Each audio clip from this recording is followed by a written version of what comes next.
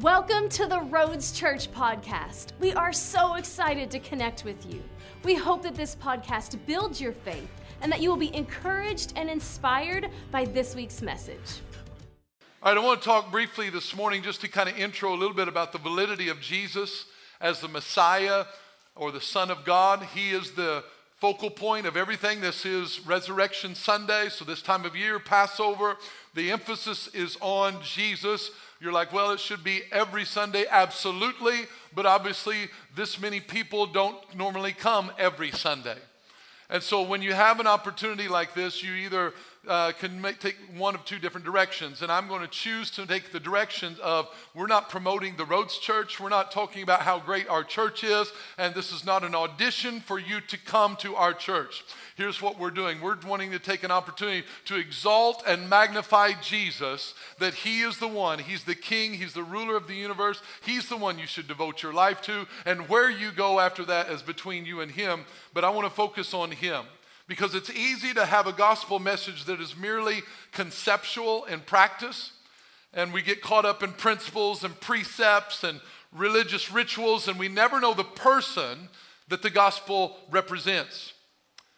Oftentimes the gospel can be so us-focused, that we don't know the person, that the gospel is truly the source of what the message of the gospel is about. And so it can be thought that the church is about what will God do for us, how he bless us, how will he encourage us, what do I get out of this type of mentality? And that's not what the gospel is about. The gospel is about Jesus. He is the focal point and he is the Savior. There was a real physical man named Jesus who was born in Bethlehem to Mary and Joseph. It was not just a Bible story. We'll give you some historical facts. He was raised in Nazareth, began a ministry at 30 years of age, and due to unprecedented teaching with authority and the performing of miracles, he developed a following of people and became a threat and an enemy to the religious leaders of the day, to the extent that they wanted to kill him.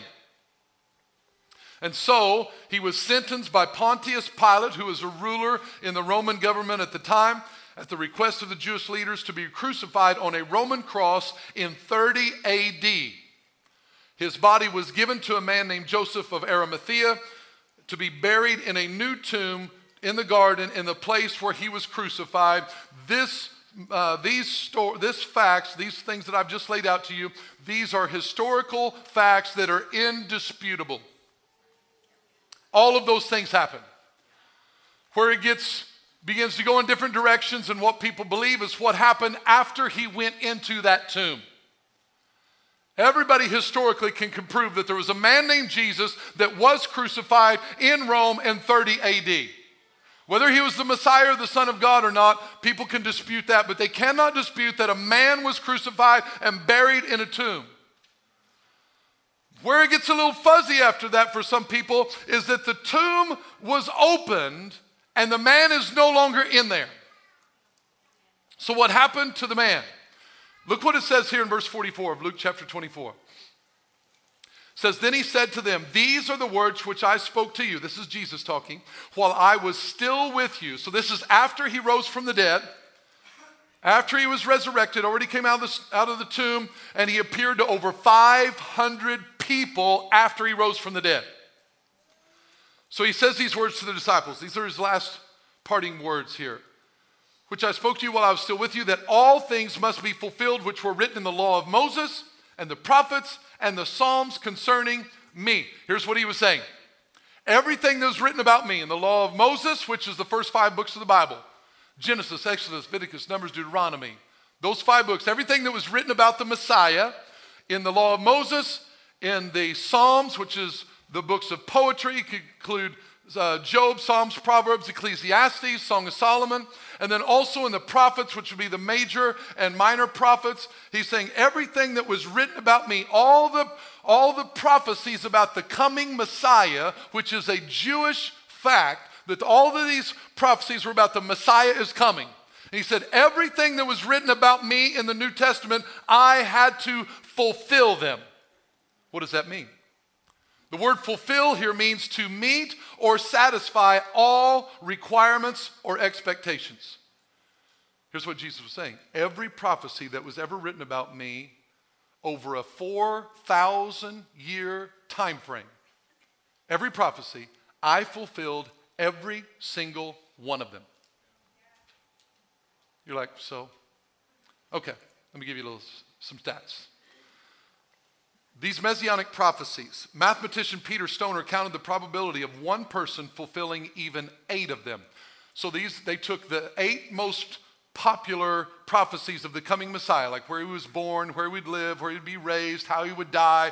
He picked up these 8 prophecies, and he said the probability of one person fulfilling all 8 of them, every single one of them, is 1 in 10 to the 17th power.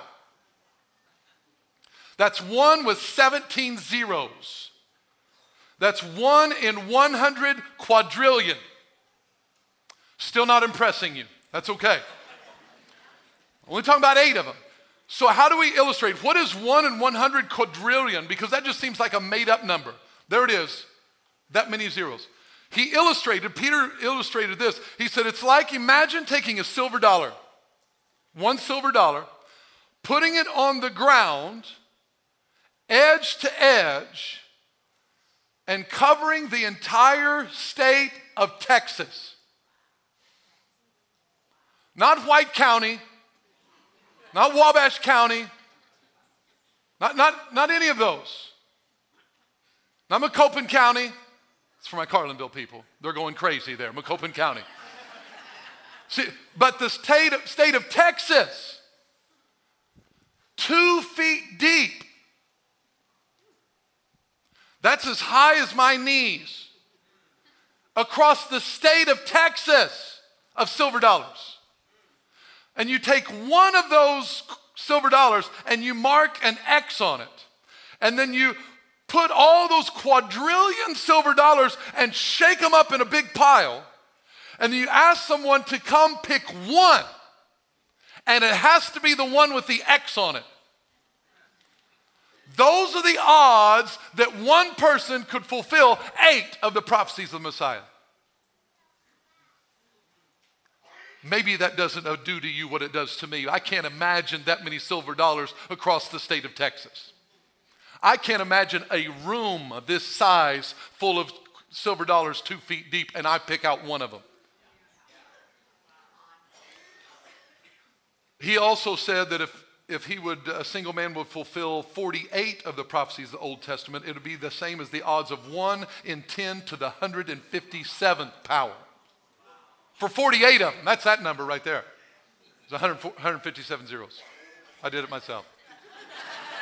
I have no idea what that number is, but that's a lot. That's for 48 of them. Guess how many Jesus fulfilled? Most theologians believe he fulfilled over 300, as many as 350 prophecies. So anyway, that's pretty cool.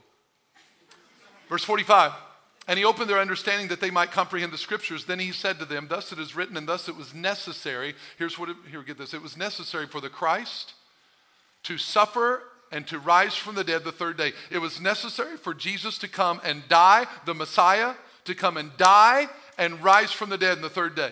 It's necessary for that to happen. Verse 47, and, look what Jesus says, and that repentance and remission of sins should be preached in his name to all nations beginning at Jerusalem. Here's the message that Jesus said he wants you to preach. He didn't say, I want you to go preach whatever will make people happy. He said, I don't want you to go preach what will get people to come and sit in your church. That's not what he said to preach. I want you to preach 2 things. I want you to preach repentance. Oh, isn't that kind of old? No, it's Jesus. Preach repentance. What does that mean, repentance? It's the Greek word metanoia. It means a change of mind, heart, and behavior to line up with what God says about any situation. Repentance is not an apology. Repentance is not, I'm sorry. Repentance is not, I got caught, so I feel bad. Repentance is changing my mind, my heart, and my behavior to say it doesn't matter what I think, what God says is right is right. That's repentance.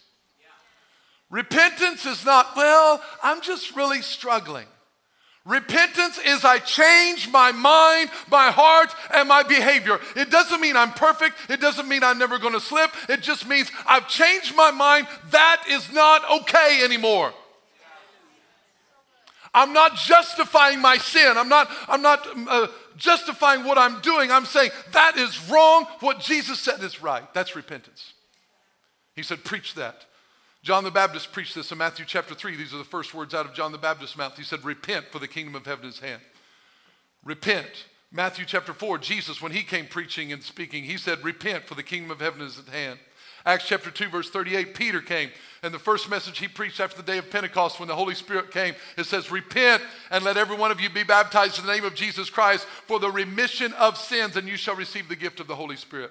So he said, I want you to preach two things, repentance, and secondly, remission of sins. What is that?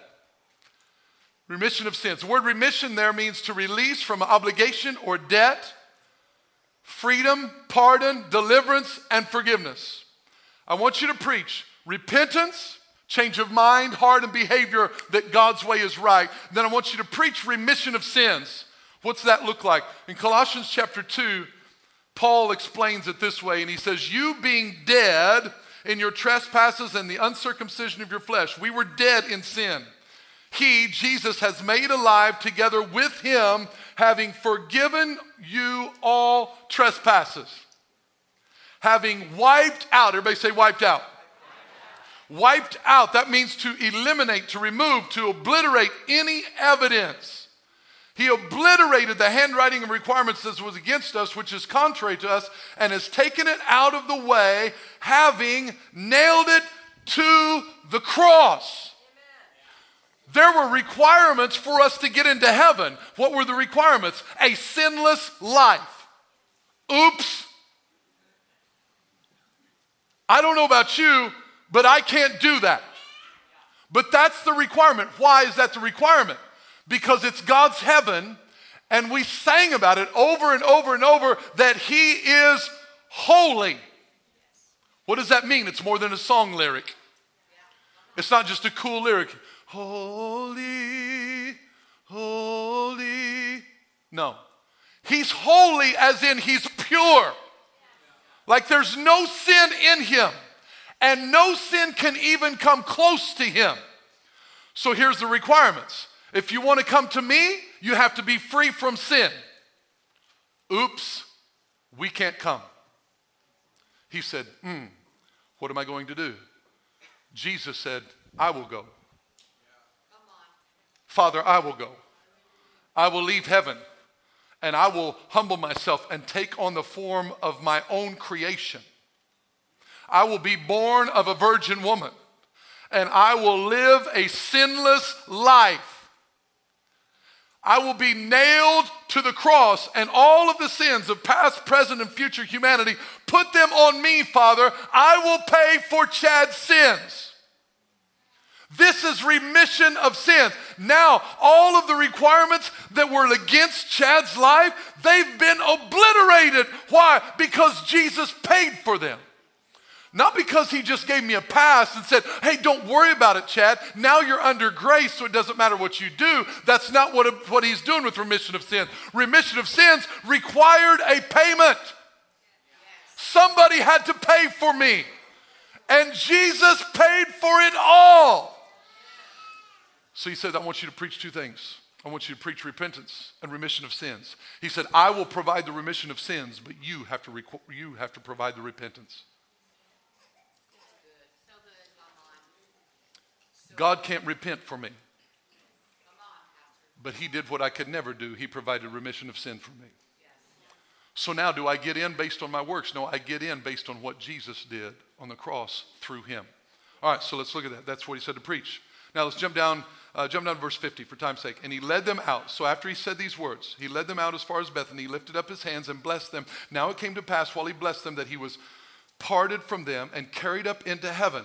Come on, this is the real guy walking on the earth, was crucified, rose from the dead. Now he's talking to his disciples, and all of a sudden he starts levitating up into heaven. And they worshiped him and returned to Jerusalem with great joy and were continually in the temple praising and blessing God. Amen. Now flip over to Acts chapter 1. Acts chapter 1 could be 2nd Luke. Because I don't know if you know this, but Acts was written by Luke, the same person, the same physician, doctor, disciple who wrote the book of Luke, also wrote the book of Acts. So Acts chapter 1 is a continuation of Luke chapter 24. They go hand in hand. Verses 4 through 8, this is when he was lifting his hands and blessing them. These are some of the things that he was telling them about John baptizing with water, but you'll be baptized with the Holy Spirit. You'll receive power when the Holy Spirit's come upon you. All of that. I want to jump to verse 9. Now when he had spoken these things, while they watched, he was taken up, and a cloud received him out of their sight. And while they looked steadfastly towards heaven, as he went up, behold, 2 men stood by them in white apparel. Where did they come from? They just showed up. And they also said, Men of Galilee, why do you stand gazing up into heaven? Because Jesus just floated up in the sky, that's why. I think it's kind of self-explanatory while I'm looking up. But anyway. They said, here's what they said, this same Jesus who was taken up from you into heaven will so come in like manner as you saw him go into heaven. The same way he went up is the same way he's coming down. So what happened to him? Where did he go? He was with them. He's eating fish with them one moment, and all of a sudden, he's just flying up into the air. Does anybody else find that a little weird? Where did he go? Is he sitting on a cloud up there? Where's he at? Go to Hebrews chapter 12. Hebrews chapter 12. I want to read this before I show my other. Yeah, Hebrews chapter 12. Where did Jesus go? Verse 1. Says, therefore we also, since we are surrounded by so great a cloud of witnesses, let us lay aside every weight and the sin which so easily ensnares us, and let us run with endurance the race that is set before us. It's going to require endurance to run this race. How do we run this race with endurance? We do it by doing the next word, by looking unto Jesus. By focusing our attention on Jesus and not looking anywhere else, but focusing our gaze on him, the author or the initiator, the originator and finisher, the completer of our faith. You know, Jesus is the greatest closer in the history of the world. He's a finisher. He closed the deal in our salvation. When Jesus was hanging on the cross, what was some of his last words? He said, it is finished. What does that mean? The deal, the separation between God and man was over. Jesus had brought peace between God and man. He finished it. He finished what he was called to do. He's the finisher of our faith, who for the joy that was set before him endured the cross. He endured the cross. It wasn't a pleasure cruise for him, but he endured it for me and for you. Despising the shame, and this next part, and has sat down at the right hand of the throne of God. So Jesus, crucified, resurrected, began to ascend up into heaven. Now he's seated down at the right hand of the throne of God. So where did Jesus go? When he ascended, where did he go? He went into heaven and he's seated. If this is the throne of the Father in heaven, Jesus is at the right hand. So Jesus was in the physical, eating fish, hanging out with them. They could touch him. They could touch his nail-pierced hands and feet and his side, all of that. They could touch all of that. But now he just goes up into heaven. Where is he? I see all of you right now. You look amazing. Where did you go? Are you still there? But I can't see you. Are you real? But I can't see you.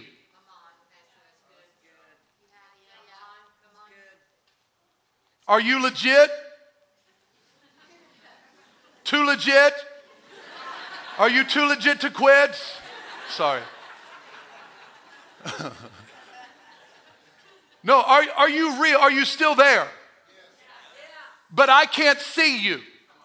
So if I can't see you, you must not be real. What's happening? There is a veil between eternity and time. Where we live is the temporary world. The Bible tells you this in 2 Corinthians chapter 4. We do not look at the things which are seen, but the things which are unseen. Because the things which are seen are temporary, the things which are unseen are eternal. There is a veil right now between where Jesus is and where he was. Just because we can't see him doesn't mean he's not there. This is why you have to be careful. Don't send me an email, please. This is why you have to be careful teaching your kids the reality of invisible things that aren't real. Do what you want. I'm just saying be careful, because they can begin to think that Jesus is just like anything else, that it's not real if I can't see it. But there's coming a time when this veil is going to be taken away and we will see, oh my goodness, there are angels, there is Jesus, there is the Father. Wow! Wow! All that stuff in the Bible, it's real. There's a tree of life and there's rivers and what? I had no idea. There's demons. What? But right now we live like this. And every once in a while, through the Holy Spirit, we can see into that realm. But here's the problem. We believe too much that because we can't see it, it's not real. And I want to ask you quickly today, where Jesus went, he's sitting on a throne beside the throne of the Father. Someday, this veil is going to be taken away from you and from me, and we will see him.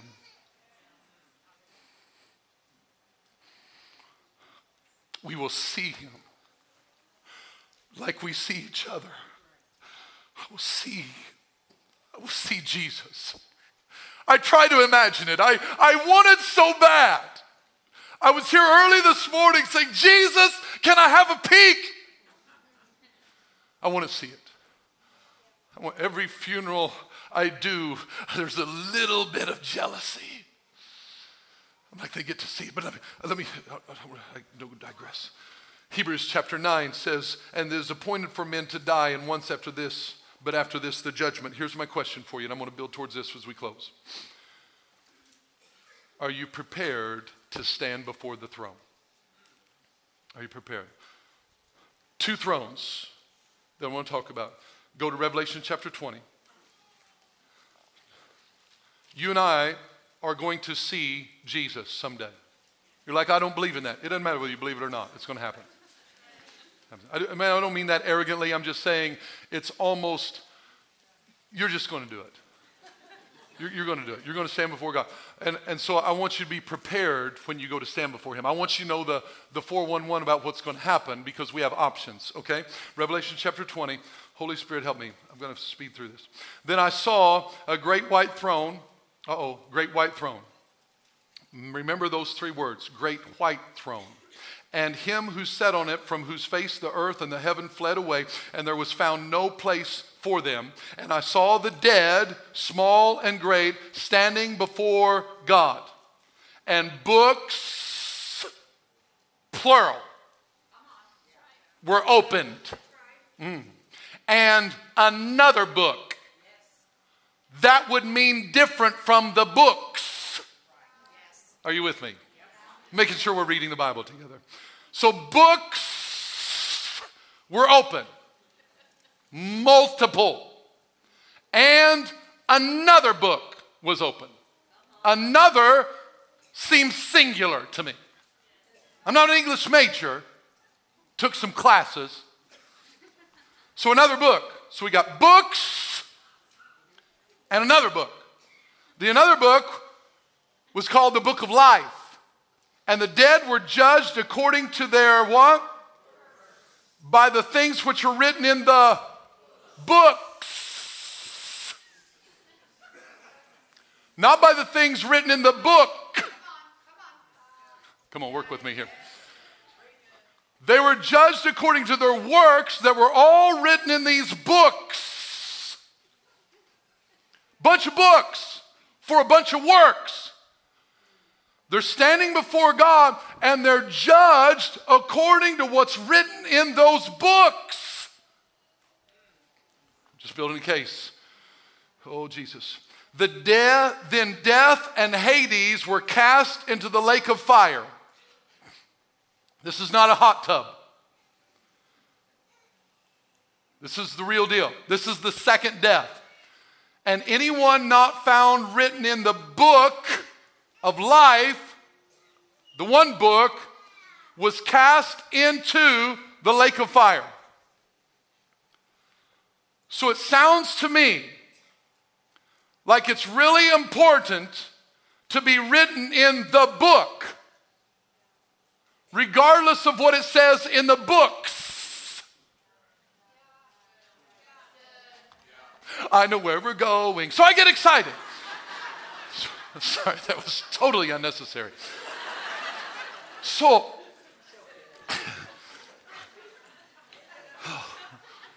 the great white throne of judgment. These are people that their names were not written in the book. So they were judged according to the books of what was written about their works. Everything they did was in the books. And because their name is not in this one book, the evidence in these books, they get cast into the lake of fire for eternity. That's a lot longer than those zeros. Now let's go to Romans chapter 14. Remember that, great white throne of judgment. Romans chapter 14. Come on, turn faster. Romans chapter 14. You guys are the best people in the world. Romans chapter 14, look at verse 10. Yep. But why do you judge your brother? Or why do you show contempt for your brother? For we shall all stand before the judgment seat of Christ. Hold on, different throne. There was great white throne. This is the judgment seat of Christ. What's the difference? Glad you asked. Let's read on. For it is written, as I live, says the Lord, every knee shall bow to me, and every tongue shall confess to God. Is that only talking about Christians? No. Everybody will bow to Jesus. Jesus, remember, he's seated at the right hand of God. Every knee will bow to him. Why? Because he's not a story in the Bible. He's king. He's king. He's the creator of the world. You're like, well, I don't believe that. That's okay. But I want you to see some things here, and I believe God's going to make himself real to you. Verse 12, so then each of us shall give account of himself to God. Every single one of us will have to give an account to God. Everybody. I want to challenge some of your theology in just a moment. Some people, you get taught that, well, when I die, I'm just going to go to heaven. I'm just going to hang out with my relatives, and it's just all going to be wonderful. It's going to be beautiful. The Bible says that we will all have to stand before Jesus and give an account for our life. Isn't that for the heathens? That's for everybody. Everybody. We'll have to answer to him. Judgment seat of Christ. Go to 2 Corinthians chapter 5. It's getting good. Verse 9. Come on, faster. Verse 9, 2 Corinthians chapter 5. Therefore we make it our aim, whether present or absent, to be well-pleasing to him. Yeah, for we must all appear before the judgment seat of Christ, that each one may receive the things done in the body. What's that mean? While we were alive. The things we did while we're alive, we will have to receive according to what we have done, whether good or bad. Knowing, therefore, the terror of the Lord. Time out. You know what the terror of the Lord means? That means a fear of God. Well, I just don't believe in fear. I don't either. But I believe in reverence. So I believe we're too cavalier with the presence of God. I believe we're too cavalier with who God is. He is holy. And he says, the terror of the Lord. We persuade men. But we are well known to God, and I also trust are well known in your conscience. Why do we persuade people to give their life to Jesus? Because the terror, the fear of God. People say, well, I don't think it's any big deal. I'm not afraid of God. How come every person in the Bible that even came in contact with an angel fell on the ground and said, oh, forgive me, I'm afraid? They fell in fear. That's just seeing an angel. Imagine seeing the presence of God. One other one. Go to 1 Corinthians chapter 3. This is not on the screen. This is an impromptu during worship. 1 Corinthians chapter 3. So if you don't have your Bibles, cheat off your neighbor.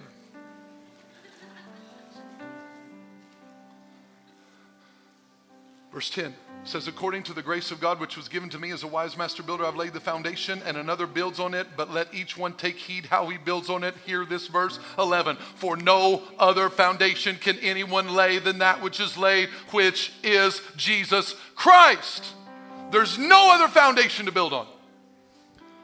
Look what it says. Now, if anyone builds on this foundation of Jesus Christ with gold and silver and precious stones, wood, hay, and straw, each one's works will become clear, for the day will declare it, because it will be revealed by fire, and the fire will test each one's work of what sort it is.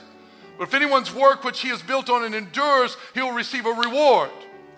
If anyone's work is burned, he will suffer loss, but he himself will be saved, yet so as through fire. Last scripture, go to Revelation chapter 22.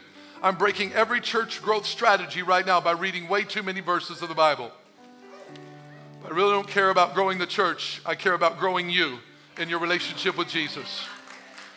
I don't want to bring you some sugar. You got plenty of that in your basket today. Go home, eat some chocolate, some peanut butter eggs. Glory to God. I receive that now in Jesus' name. Come on, stay focused. 22. I can't wait for those peanut butter eggs. Why don't you have them year round? Verse 12. I'm sorry. And behold, verse 12, Jesus speaking. He says, and behold, I'm coming quickly. Where's he coming from? He's coming from the right hand of the Father. I'm coming. Boom. There's coming a time when the veil's going to be torn and the eternity side is going to be split, and Jesus is going to step into time riding on a horse and saying, hello, I'm here. And every eye will see him. And when every eye sees him, they will say these words, oh my goodness, it's true. Everything they said, all that churchy stuff, he's real. And when you see him, I promise you, when you see him, everything else in this world will pale in comparison. All the stuff that we valued over him, in that moment, you'll be like, what was I thinking? In that moment, you'll be like, what in the world was I thinking? What was I thinking? Why did I put all my time and treasure and value in that thing? When I see him, I'm telling you, when you see him, everything else will grow strangely dim in the light of his glory and his grace. He says, I am Alpha and Omega, the beginning and the end, the first and the last. Blessed are those who do whose commandments? Do his commandments, that they may have the right to the tree of life and may enter through the gates into the city. Who gets to enter through the gates into the city? Those who do his commandments. It's God's heaven. It's His rules. I don't get a say-so on how I get in. I don't get to go to God all cocky and say, listen, I think I ought to get in because I believe this way theologically. He doesn't care how I believe theologically. He cares how it is. Well, I just feel like, Lord, I would have come, but I've been hurt and I had some things happen. So therefore, I think I should get a pass because you don't understand how hard my life has been. It's His heaven. It's His rules. His rules is there's one way. What's the one way? Jesus. Jesus. So He says, but outside of the city are dogs and sorcerers, sexually immoral and murderers and idolaters, and whoever loves and practices a lie. I, Jesus, have sent my angel to testify to you these things in the churches. I am the root and the offspring of David, the bright and morning star. He was saying, I am the Messiah. And the Spirit and the bride say, come. And let him who hears say, come, Jesus. And let him who thirsts come. Whoever desires, let him take the water of life freely. Let me close with this. Someday, maybe you die before Jesus comes back. Either way, you're going to go from this to this the moment you stop breathing. The moment you stop breathing, everything you thought was reality will be overwhelmed by a new reality that's bigger than anything you've ever seen before. Yes. It'll happen like that. Or, if we should still be alive when He comes back, it will be like this, that all of a sudden we will hear a sound and Jesus will show up coming out of the east. And the dead in Christ will rise first, and those who are alive and remain will be caught up together with Him to meet Him in the air. Even in that moment, we will go from, man, I believe this stuff, Lord, but I can't see you. I believe what you say, but I can't see you. In that moment, it will become like that. And I will go, yes! But it's not over. It's not over because I still have to stand before God. The question is, which throne will you stand before? You're going to stand before one of them. Either the great white throne of judgment, where all the books with all your works are written down, everything you did, good and bad. And one other book, the book of life. The reason I will stand before the great white throne of judgment is if I reject representation by Jesus. Do you know how in court you can choose to represent yourself? The people who say, I don't need Jesus, that's for weak people. I'll take care of my own life. That's wonderful. God will let you do that. But when you stand before Him, you will have to represent yourself. And the only thing you will be able to provide as evidence are the books with everything written in them that you have ever done. All of them. They will be the only evidence submitted in your case. And you will not go up there arrogantly and say, hey, what's up, God? Where's heaven at? When He starts reading off the books, your head will drop lower and lower and lower, because you will realize that our righteousness is filthy rags to Him. And with my face plastered on the ground, knowing that I'm condemned by my own works, He will say, wait, let me check and see. Let me look in the other book. Because I believe we're going to have the same experience. It may not play out like this, so you just study it out for yourself. But if I let's say even standing before the judgment seat of Christ, all of my works, I will have to answer for what I've done. And he will say, Chad, you built on wood and hay and stubble. You didn't value me first in these situations. So all these things will be burned up in a moment because I didn't value the eternal. I valued the temporal. And my head drops lower and lower, and I've said, oh, I wasted so much time. He will mention some good things. He will say you did this and that. But the things that I wasted time on, I will feel overwhelmed. But then he'll say, hang on, Chad. Let me look in the other book. And he goes through it. He says, good news, son. Your name was not blotted out of the book of life. So everything you did has been covered by the blood of Jesus. All of your sins are washed away. You enter into the joy of the Lord. Not based on what I done. What I did condemned me. But Jesus stepped in and said, Father, he's one of mine. I'm representing him. Look at my hands. Look at my feet. Look at my side. I paid for Chad's sin. Let him in. Let him in.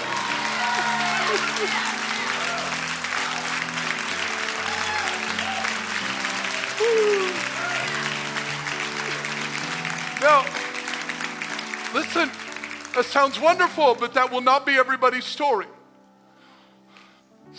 Because the ones who thought it was all a bunch of hooey said, oh, I got time. That's what old people worry about.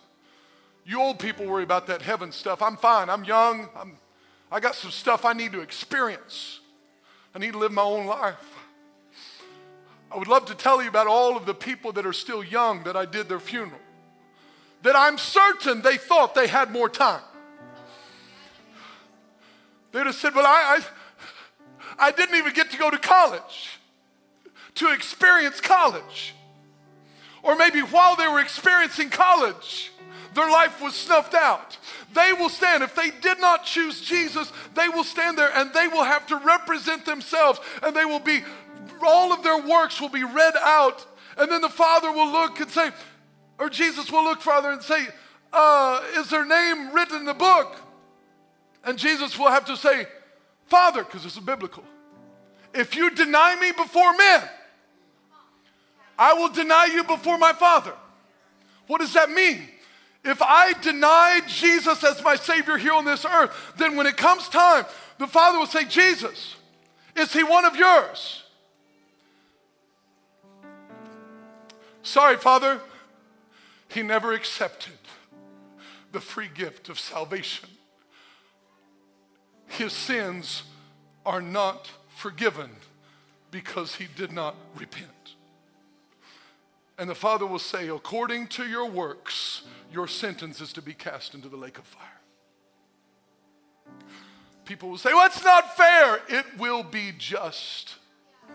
Thank you for listening to this week's message. If you enjoyed this podcast and would like to give, please visit us at theroads.church. To stay connected, follow us on Facebook and Instagram.